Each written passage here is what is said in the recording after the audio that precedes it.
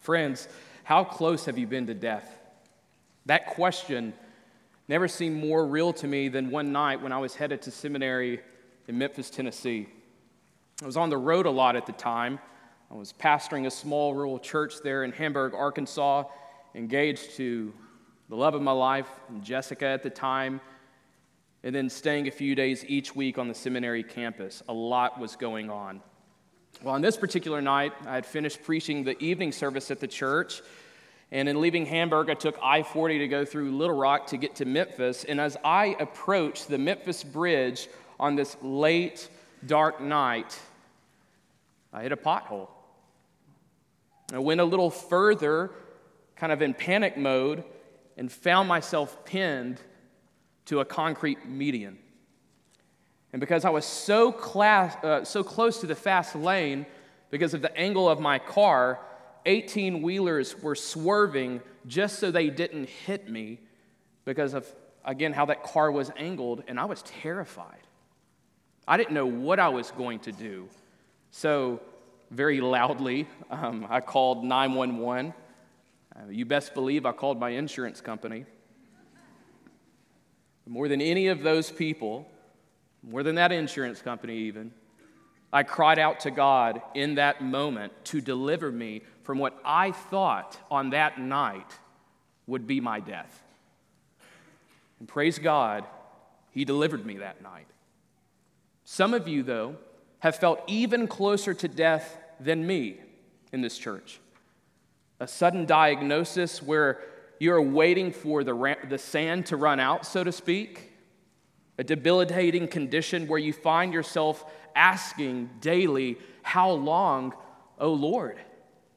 Or hearing those heart-stopping words, "He's not going to make it. She's not going to make it." And so you come to grips with one's own mortality.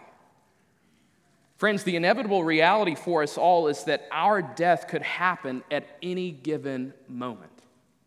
So when faced with death, literally, or a situation that is so dark and so gloomy that it could be described as death, who do you cry out to for deliverance? And why do you cry out for deliverance? Our passage this morning addresses this reality head on through a key moment in the life of Israel's king at the time, King David. Let me invite you to turn your Bibles to Psalm 30. Psalm 30. And if you happen to be visiting with us and you don't own a Bible, you don't have a Bible with you, there should be a pew Bible, a red pew Bible in front of you, and you should be able to find Psalm 30 on page 461. Again, if you don't own a Bible and you're here with us this morning, our church would love for you to keep that Bible as a gift from us to you as you reflect on Psalm 30 this morning. So take that home with you. Psalm 30.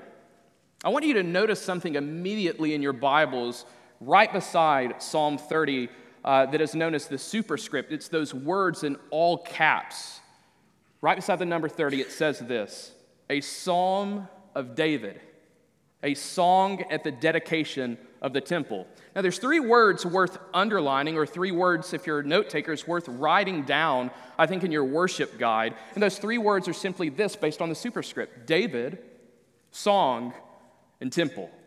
David, song, and temple. So Psalm 30 is penned by King David under the inspiration of God the Holy Spirit. He is writing and recalling these events from his own set of experiences, from his own personal experience. And he's writing it down because this is something that would prove in his life to be unforgettable and worth writing down, not just for himself and for that current generation of Israelites, but the generations to come. So it's penned by David. Next, Psalm 30 is a song. It was a song sung by David in verses 1 to 3, then by the people of God in verses 4 to 5. So whatever happened in David's life was so impactful to him that it would be impactful to the people and the generations to come. But also notice the word in that superscript, temple. Temple. This was at the very heart of the people of Israel's worship because the temple signified the very presence of God in their midst.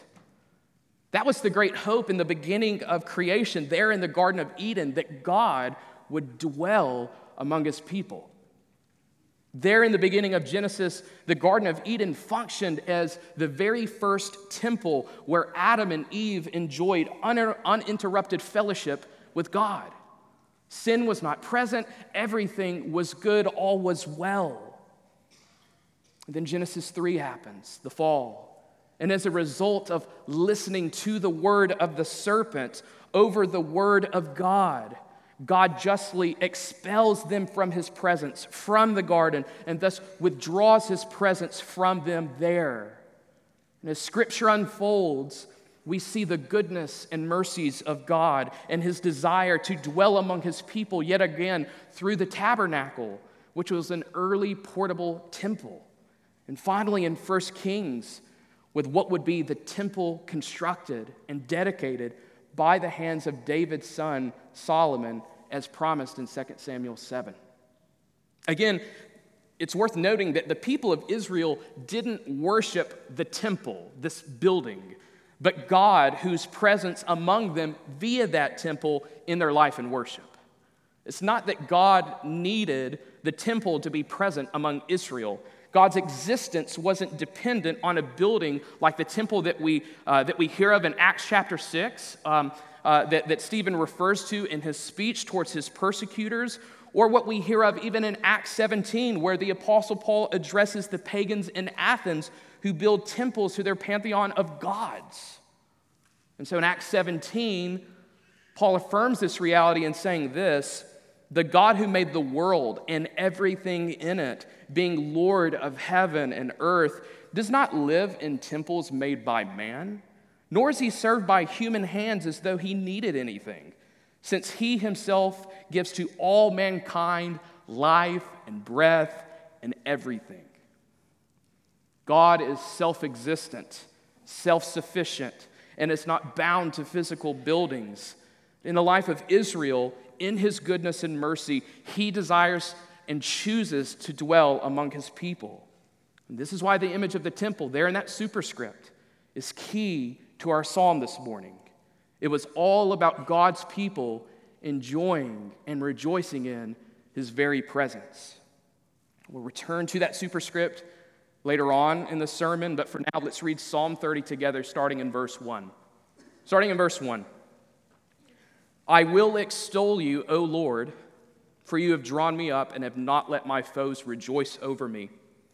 O Lord my God, I cried to you for help, and you have healed me. O Lord, you have brought up my soul from Sheol. You restored me to life from among those who go down to the pit. Sing praises to the Lord, O you his saints, and give thanks to his holy name. For his anger is but for a moment, and his favor is for a lifetime. Weeping may tarry for the night, but joy comes with the morning. As for me, I said in my prosperity, I shall never be moved. By your favor, O Lord, you made my mountain stand strong. You hid your face. I was dismayed. To you, O Lord, I cry, and to the Lord I plead for mercy. What profit is there in my death if I go down to the pit? Will the dust praise you? Will it tell of your faithfulness? Hear, O Lord, and be merciful to me. O Lord, be my helper. You have turned for me my mourning into dancing. You have loosed my sackcloth and clothed me with gladness, that my glory may sing your praise and not be silent. O Lord my God, I will give thanks to you forever. Friends, this psalm is a matter of life and death. It pulls the curtain back for us to get a glimpse in the life of King David, where his pride led to near death, and how his experience of God delivering him from death was to be remembered and read and sung aloud. His deliverance was to remind the people of their deliverance. So as we feast on Psalm 30 together this morning, I think we could actually summarize our passage in this way. God's deliverance demands that we praise and plead to him while we await the promise of resurrection. I'll say that once more. God's deliverance demands that we praise and plead to him while we await the promise of resurrection. From that main idea, I want you to see three responses that stand out from King David and that also should stand out for us as responses to God our deliverer. Number one, verses 1-5, praise God for his grace. That's where we'll be camping out the majority of our time this morning. Praise God for his grace. In verses 6-10, plead to God for his mercy. Plead to God for his mercy. And then finally in verses 11-12, praise God in unending gratitude. Praise God in unending gratitude. Now, let's look at the first one. Praise God for his grace. Praise God for his grace. Now, there's no doubt, as you examine verse 1, that this is a psalm of praise based on the opening words. David says, I will extol, that is to exalt, that is to praise. I will extol you, O Lord. Now, stop there. Notice that David is directing his praise towards God in these first three verses. So I will extol you, O Lord. Verse 2, O Lord, my God, I cried to you for help. Verse 3, O Lord, you have brought up my soul from Sheol. David is showing us that praise always has a specific direction. It's not neutral, but has an intended audience and an object of worship in mind. In other words, everyone worships someone or something. David's praise here in verse 1 is Godward in direction. And the specific object of his worship that captures his affections is God himself. You see, worship is either pointing vertically before the Lord, horizontally or outwardly towards others or something, or inwardly towards ourselves. David is right here in verse 1 wanting to be unmistakably clear that he is not praising the mute idols of the nations, and he's not looking inwardly at himself, but rather he is praising the true, speaking, covenant-keeping God of Israel, Yahweh. So right here we have David exalting God high in the air for all of the people to behold, and for good reason. Look at verse 1 again. For, or because you, meaning God, have drawn me up and have not let my foes rejoice over me. David believed God was worth praising because God lifted him up out of a helpless situation. If you know anything about wells to draw water from, the bucket by itself or left to itself does nothing. It has to have someone pull up and draw the bucket from the well in order to receive water. So in effect, what God is doing here is that God is drawing up the helpless King David like a bucket drawn from a well with a twofold effect in verse 1, right? So first, David's praise to God for this rescue mission. And then secondly, for the enemies of David to be put to shame. Now, we have no idea who these enemies are in verse 1, but what we know is that throughout David's lifetime, he had enemies ranging from a Philistine giant in Goliath, a king dominated by the fear of man in Saul, and a bloodthirsty son in Absalom, and many more. And these enemies in verse 1 would love more than anything for David to be dead, to gloat over him. Their joy is found in the death of the king. So David here is wanting to be crystal clear. His death means their joy, but his deliverance means God's praises, and therefore his enemies' shame, his enemies' silence, his enemies' defeat. My Christian friend, I hope you taste the waters of this gospel that we immediately have in verse 1. Like David, you too have an enemy that has longed to have joy over you and that longs to have the final word over your life. The great enemy, that great opponent known as death. But because God has drawn us up from our sins through the life, death, and resurrection of his Son, Jesus, he has not allowed the enemies of sin and death and Satan to rejoice over you this morning. By being united to Christ by faith alone, we have victory over sin and death. His praise is our praise this morning. And like David, we should praise, or rather in praise, we should exalt this delivering God of grace. So let's look at the next two verses. O Lord my God, I cry to you for help, and you have healed me. O Lord, you have brought up my soul from Sheol. You have restored me to life from among those who go down to the pit. Here, there is no ambiguity as to who David is crying out to, just like in verse 1. He cries out in desperation for help. I mean, David is not trying to pick himself up by his own bootstraps. So there's no amount of military strategy, human intellect, or self-works that could get him out of this pit, out of this mess, out of this situation. Only God could help him. Only God could heal him. Only God could deliver him. But deliver him from what exactly? Look at verse 3. It's the face of death. Words like Sheol, the pit, or verse 9, death, are all used to emphasize that David was close to death, much like standing on the edge of a plank on a pirate ship before hitting those swollen waters. So much so that when David references this moment in verse 3, he actually draws a line in the sand. He draws a contrast for us. In verse 3, we see David himself, whom God restored to life, and the dead, or those who go down to the pit. Death was so real to David here that he likens it all to God bringing up or raising up his soul from the dead. Whether it's God drawing up David in verse 1 or bringing up his soul in verse 3 from among those who go to the grave, David is wanting you this morning to see the resurrecting power of God and how this God, this deliverer, this God of grace raises those who cry out to him from death to life. This picture of death to life was evident in what Madeline Crawley read for us earlier in our service in Jonah chapter 2.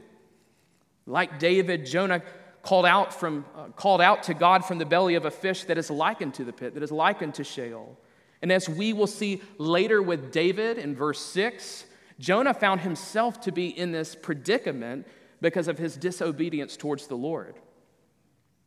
And instead of Jonah experiencing death and the full just weight of God's judgment against his sins, Jonah cries out to God to deliver him from this impending death. And in response to hearing Jonah's cry, God delivered him. And Jonah had a grateful heart. He was in a state of thanksgiving, and so he says aloud in verse 9, "Salvation belongs to the Lord." So in our first three verses of Psalm 30, David is echoing along with Jonah, salvation belongs to the Lord. David isn't giving credit to his crown or his throne for deliverance, but the God who gave him his crown, who sits on the throne of heaven. So the first three verses in Psalm 30 have been David directing his praises to God. And now in verses 4 to 5, there's this subtle shift where David shifts from a solo in his song to now calling the choir, the people of Israel, to join in praising God for this deliverance from death. Notice the shift in verse 4. Sing praises to the Lord, O you his saints, or holy ones, and give thanks to his holy name. David is urging the people of God to sing praises to the Lord as they remember and recall his holy name. Just the mere thought of God's name should cause the people of Israel and the king of Israel to sing vocally, loudly, with exuberant joy. God's holy name in verse 4 pointed the people of Israel back to that famous scene between the Lord and Moses in Exodus chapter 3, where God reveals himself to Moses as the self-existent, morally pure, transcendently separate, covenant-keeping God who always makes good on his promises. He reveals himself to Moses in that chapter as, I am the Lord.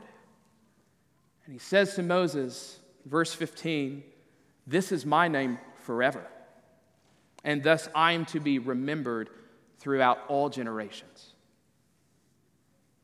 So when David calls God's people to give thanks to his holy name, it reinforces that God's name is to be praised forever because he's forever and to be remembered with each generation. But it doesn't stop here. David gives a more pointed, stated reason as to why they are to rejoice in the God of all grace. Verse 5, for his anger is but for a moment, and his favor is for a lifetime. Weeping may tarry for the night, but joy comes with the morning. Maybe for some of you this morning, you stop at the first three words and you're like, I'm good. I don't want to have too much to do with this God. You stop at those three words, for his anger, and conclude with religious skeptics that God is out of control and an impersonal cosmic killjoy playing an angry game of chess with the world. But nothing could be further from the truth of God's anger. Psalm 145, 8-9 reminds us that the Lord is gracious and merciful. Listen to this. Slow to anger and abounding in steadfast love. The Lord is good to all, and his mercy is over all that he has made. Notice that it doesn't say God is quick or waiting around the corner to be angry. It says he's slow to anger. He's patient with his anger.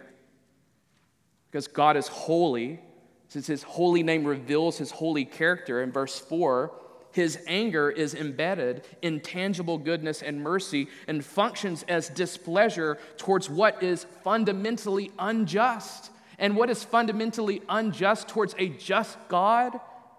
Sin. So it is actually only right for God to be angry towards sin in the context of this fallen world. I love how David Powlison puts it in his book, Good and Angry. He says and argues that there is an inner logic of how God's anger works. And he writes this: God's anger always arises for a good reason. It's never a fit or a spasm or a bad hair day. It's never brooding hostility, just waiting to explode on some innocent, well-meaning bystander who happened to get caught in the crossfire. Rest assured, God's anger towards sin and the effects it has brought about in this world means that God cares about justice and love in light of the great injustice, sin. Notice in verse 5, all of these contrasts that are happening. God's anger lasts for a short duration of time, a moment. God's favor, God's grace, lifetime. Weeping lasts for a brief night, but joy comes with the morning, a new dawn. David is wanting to stress that yes, God's anger towards sin is real, but it lasts a moment compared to the never-ending well of his grace towards his people in Christ. David is wanting to stress that the weeping that lodges for the night is real and painful and hard and sometimes physically and emotionally toiling. But joy comes in the morning on into eternity. Here's what God isn't saying. God isn't saying your weeping doesn't matter. God isn't saying that your weeping is altogether insignificant. Weeping here can be because of one's personal sin towards the Lord. That's what we're going to see in verse 6. That's what we see in Jonah 2.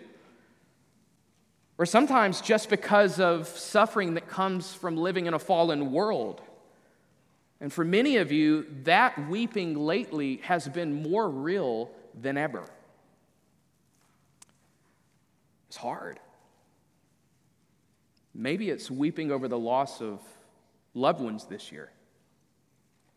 The weeping over a painful disease or sickness where you wonder if there are ever going to be better days. Maybe it's the weeping over a broken marriage, the loss of a job, a miscarriage, infertility, loneliness, or even the spiritual lostness of a spouse, a family member, a friend, a coworker, that you share the gospel with over and over and over, and it seems to be going nowhere in your mind. Your weeping is real. Your weeping is hard. It reinforces that these things weren't supposed to be this way in God's good world. But all that pain that you are currently experiencing, all of that sorrow, all of that momentary affliction that you endure is met with this: joy comes with the morning. If you are in Christ, an eternal weight of glory awaits you. The Apostle Paul writes in 2 Corinthians 4:16-17, "So we do not lose heart. Though our outer self is wasting away, our inner self is being renewed day by day. For this light momentary affliction is preparing for us an eternal weight of glory beyond all comparison." David's momentary affliction was pointing him to an eternal weight of glory in the presence of God. And that same weight of glory is yours today by God's grace. Friends, how could we not praise God for his grace this morning? So in light of these realities in verse 5, I pray that our final song following the sermon would take deep root in your lives, where that song says, "Your grace, a well too deep to fathom. Your love exceeds the heavens' reach. Your truth, a fount of perfect wisdom. My highest good, my unending need." That's my encouragement to you before we look at verse 6, before we transition into that second response. In application, it's simply this: sing and participate. Sing and participate. Like David in verses 1-3, and God's people along with David in verses 4-5, it doesn't matter what you sound like or if you have no vocal gifts. When we gather together as the people of God, this is not an American Idol tryout. At least I hope not. What matters is if you believe these truths in verses 1-5 in such a way that it wells up in you a spring of joy before the Lord. Sing to him, rejoice in him, praise him for his favor, praise him for his grace. And don't forget that this singing is not just meant, though it's the primary focus, to exalt, to extol God, but to lift up your brothers and sisters around you. It's meant to pick them up and encourage them in their pilgrimage towards heaven. Singing isn't about getting your fill as if singing is some individual spiritual transaction, but it's about building one another up in all wisdom, singing psalms and hymns and spiritual songs with thankfulness in your hearts. As you sing to the Lord, sing to one another in this gathering because you are in this together with them. And the same grace that you have received from the deliverer God is the very same grace that they have received and that they need to be reminded of, especially when they are weary. So sing. Also, member of UBC, participate tonight by being at the members' meeting. Don't use that time as your chill time. Participate by showing up and with joy voting in new members who are marked by the very same grace of God, that unmerited favor in Christ. These new members, like David, have been brought from death to life, and that should more than anything cause us to prioritize this members' meeting as we hear updates from our elders. It's more than updates in the life of our church. It's welcoming in new members who have been buried in death and raised to walk in newness of life. So when our elders recommend these members into the fold, this should cause you to praise God for his grace in the lives of these new members. So participate. And on top of that, aim to open up your home in hospitality to these new members so they can share with you the story of God's grace delivering them from death to life. Sing and participate. Second response as we reflect on God's deliverance in our lives should be this, found in verses 6 to 10, plead to God for his mercy. Look at verses 6 to 7. As for me, I said in my prosperity, I shall never be moved. By your favor, O Lord, you made my mountain stand strong. You hid your face. I was dismayed. I think the Net translation puts it a little bit more clear so we know what's going on. The Net says this, in my self-confidence, I said, I will never be shaken. O Lord, in your good favor, you made me secure. Then you rejected me, and I was terrified. Why did David need deliverance to begin with? What led him to be on the verge of death? As you can see in verse 6, it's his self-confidence. It's his pride. David, for whatever reason, allowed his success and the promises of God to give him a big head. And that makes all the sense in the world now, and when David references the Lord's anger back in verse 5. God was making known his displeasure towards David's sin. I mean, think about all that God had done for David up to this point. He sovereignly chose a shepherd boy to become king. He gave him victory after victory against his enemies. He granted him the promise that his heir would construct and dedicate the temple, and that from his line, even greater, would come one whose kingdom will not end, that will not be shaken, that will be forever. He gave him success, blessings, the crown, and an abundance of provision. And in this moment, David begins to twist reality and starts to give himself credit like King Uzziah in 2 Chronicles 26. At first, Uzziah did what was right in God's eyes. He sought the Lord. He pursued the Lord. And God gave him victory and success over his enemies. But in verse 16, it says this about Uzziah as he chose to puff up in pride and to indulge in self-security. That when Uzziah was strong, he grew proud to his destruction. A mighty king would die a leper because he would not repent of his pride and trust in God. Praise God, David's pride didn't last long. It took a near-death experience and one verse to realize his utter folly. Verse 7, by your favor, O Lord, you made my mountain stand strong. You hid your face. I was dismayed. Unlike Uzziah, David goes from pride to pleading before God for his mercy and prayer. He recognizes that all of these things, from all of the success to this near-death experience, has been caused providentially by the hand of God to bring him to himself. God caused David's kingdom to stand, and if he so willed, he could take his kingdom away. For God is described as one in Daniel 2:21 who removes kings and sets up kings. If we look closely at verse 7, we see what caused David to shake and tremble in terror. It was the fact that God hid his face from him.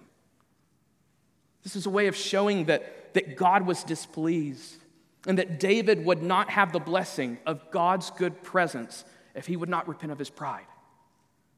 So the removal of God's presence in David's life was like a death blow to him. In verse 7, I can only imagine that David felt the stinging pain of when Adam and Eve were banished from the garden as a result of their sin back in Genesis 3. Instead, though, of wallowing around in self-pity or scrambling around to get himself out of this deadly peril, David recalls the content of his prayer where God brought him to his knees. It says this, verse 8, to you, O Lord, I cry, and to the Lord I plead for mercy. David knows he deserves to go down to the pit, that he deserves to be counted among those, the dead. David knows that he deserves the full wrath of God against his self-sufficiency. David knows that everything that has been given to him was from God. His blessings were meant for God's praises, and his deliverance meant God's praises. If grace is unmerited favor towards God's chosen people in Christ, then mercy here is not receiving the just due for our sins. So David pleads to God for mercy because God is merciful. Just like the tax collector's prayer in Luke 18, that's the type of posture David has before the Lord. He recognizes his sin. He cries out to God for mercy. So David here, with tearful urgency, recalls a series of rhetorical questions in that prayer before God. He can actually point to the content of his prayer. Look at verse 9 and 10. What profit is there in my death if I go down to the pit? Will the dust praise you? Will it tell of your faithfulness? Hear, O Lord, and be merciful to me. O Lord, be my helper. All of these questions should be answered, these rhetorical questions, with an emphatic and resounding no. Is there profit in David's death if he goes to the dead? No. Dead men can't praise God. Dead women can't praise God. Will the dust to which we shall return praise God? No, dust will not tell of God's faithfulness. Here it is what is so striking. David's rhetorical questions before the Lord not only reveal a king convinced of God's mercy, but it reveals a king who is marked by godly sorrow compared to worldly sorrow. Worldly sorrow is only concerned with worldly consequences that deprive us of fleeting pleasures. It's fundamentally me-centric in nature. The godly sorrow, which is what we see from David here, is a brokenness over sin before the Lord and says, hey, whatever the worldly consequences are as a result of my sin, it's nothing compared to the eternal wrath of God that I deserve. It's God-centric. So David's prayer here reveals that in his plea for God's mercy, he wants to be delivered from death and restored to life for a singular purpose: to praise God and tell others of his faithfulness, which is exactly what we see David doing personally in verses 1 to 3 and alongside the people of God in verses 4 to 5 corporately. David is praying, God, if you give me mercy, if you come to my aid, if you incline your ear to my prayer, I promise you this: I will tell others of your faithfulness so that your faithfulness towards me reminds them of your faithfulness towards them in bringing them from death to life.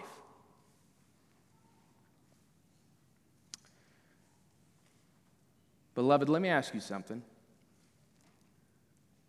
What would your prayer life say about God? Do your prayers, like David's here, do your prayers reveal a deep-seated confidence in the grace of God and a desperation for the mercies of God in your life? If I'm honest, my prayer life can feel a bit shallow at times. It can consist of really an Amazon wish list of stuff compared to asking God to prolong my death so that I can tell others of his faithfulness. Let me implore you this week, meditate on these verses and let them shape your prayers even today.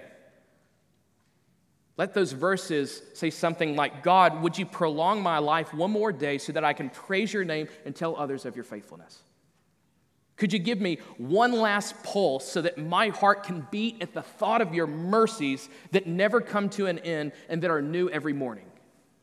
Let me encourage you, as Dr. Don Whitney said last year in our evening service, not to keep praying about the same old things about the same old things, but to use these verses to pray that while you remain on this side of eternity, to have opportunities to remind your fellow church members of his faithfulness in discipleship and to tell non-Christians of his faithfulness in evangelism.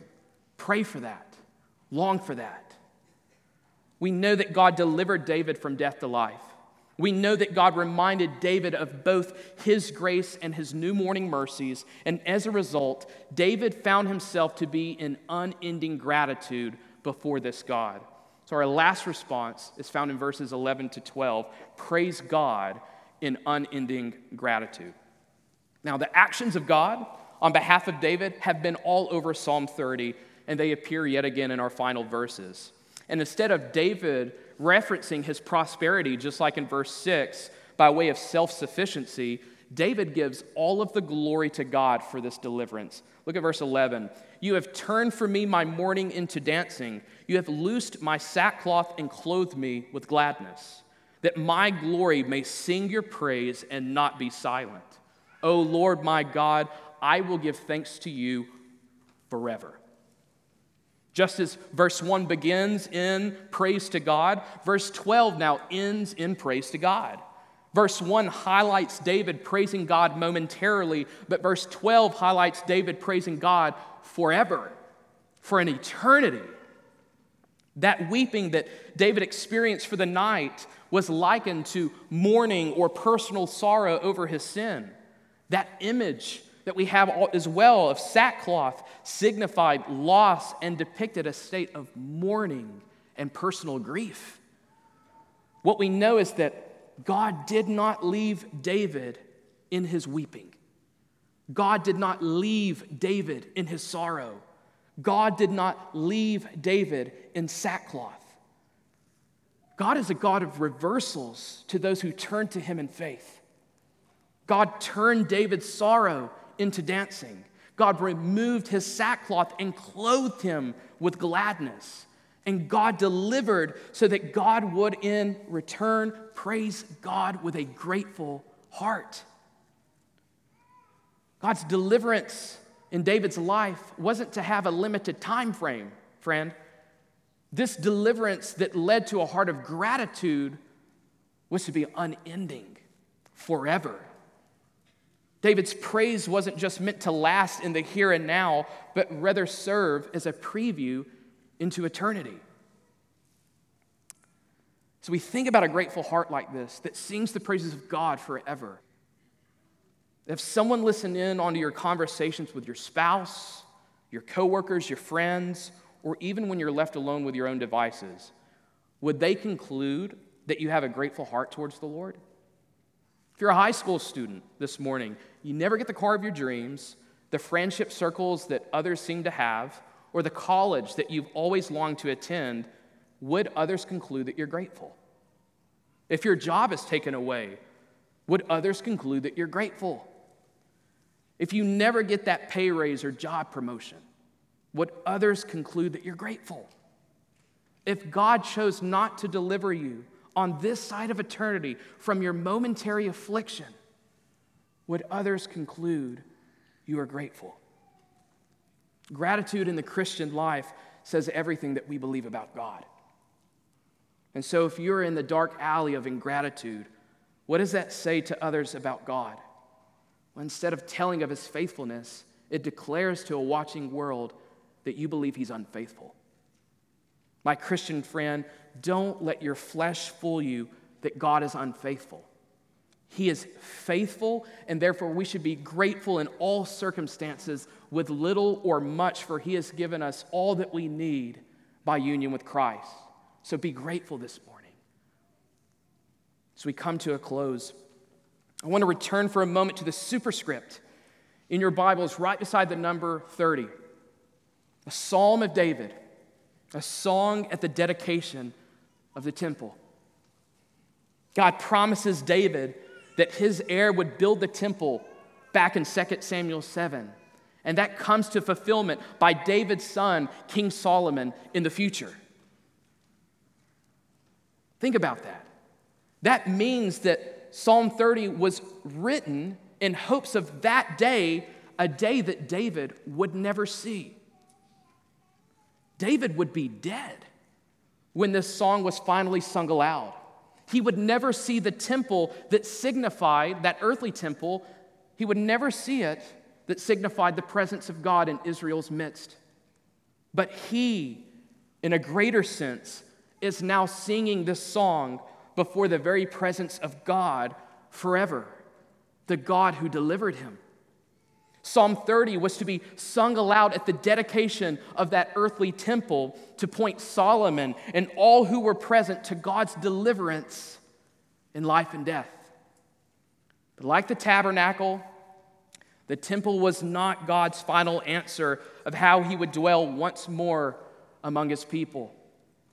Instead of providing another physical building, God drew near to his people through that true temple that the earthly temple was pointing to in the person of Jesus. Jesus was not a building made of stones or wood, but was God in flesh and blood. Following the heels of the first recorded miracle of Jesus turning water into better wine at the wedding of Cana, he began to cleanse the temple that was marked by corruption of all kinds. And in that scene, Jesus looked at the Jews and said this of himself, "Destroy this temple, and in 3 days I will raise it up." Then the Jews said, "It was taken 46 years to build this temple, and will you raise it up in 3 days?" But he was speaking about the temple of his body, when therefore he was raised from the dead. His disciples remembered that he had said this, and they believed the scripture and the word that Jesus had spoken. In the person of Christ, full deity dwells bodily. He is the greater temple where the fullness of God dwells in flesh. He is the radiance of the glory of God. He is the exact imprint of the Father's nature. He is the place where we meet God. And this greater temple, this Jesus, would experience a deliverance that would shake the very fabric and foundations of history. Whereas David faced death, Jesus died on that cross. He cried aloud to the Father on the cross as he paid the penalty of our sins, taking on the full wrath of God as he stood as our substitute. This Jesus wept as he hung bloody on that cross on Good Friday, but joy came in the morning. It ended with an empty tomb on Easter morning. Like David, God drew Jesus up, raised him to life bodily on the third day, and as a result of God drawing his son up to life, Jesus guarantees that anyone that turns from their sins and trusts in him by faith alone, he guarantees this, a glorious bodily resurrection like his, that the world can never take from you. My Christian friend, joy comes in the morning. Great is his faithfulness. That first gospel promise in Genesis 3:15 was preserved in David's deliverance and to ensure that David's greater son, Jesus, would crush the serpent's head. He would forgive sins, he would defeat death and conquer the grave so that we could be raised from it. And as a result of being united to this risen and reigning Jesus, we are described as his temple. If you belong to Jesus, his Spirit dwells in you, which Jesus describes as far better to his disciples. As Paul reminds the church of Corinth, and by extension us this morning, you are that temple. And you will one day dwell with God in glory forever, face to face. My non-Christian friend, listen, I was close to death on that Memphis night, and I felt it. I mean, my palms are sweating still thinking about it. I needed deliverance, and God graciously granted it to me. And he gave me greater deliverance from death to life, forgiving me of my sins and giving me new life when I was a junior high student upon hearing the gospel at a church service. That's the greatest deliverance I've ever had. That's the greatest deliverance that many in this church have had. You need this kind of deliverance before it's too late. Death is inching closer and closer, and day by day, what will you do with this deliverance that God offers in Christ? I mean, will you seriously turn him away? Or will you let him turn your mourning into gladness? Will you let him remove your works of self-righteousness and let him clothe you with the righteousness of King Jesus? He will surely do it. And as if it couldn't get better, he guarantees you, like he guarantees any who turn from their sins and turns to this Christ, a future, glorious, bodily resurrection, not to everlasting contempt, but to everlasting glory. This is how that day will be described In Revelation 21, 3-4. And I heard a loud voice from the throne saying, "Behold, the dwelling place of God is with man. He will dwell with them, and they will be his people. And God himself will be with them as their God. He will wipe away every tear from their eyes, and death shall be no more." UBC, resurrection is coming. My Christian friend, the weeping that you endure, you need to hear this. Resurrection is coming. Are you ready for that day? Let's pray.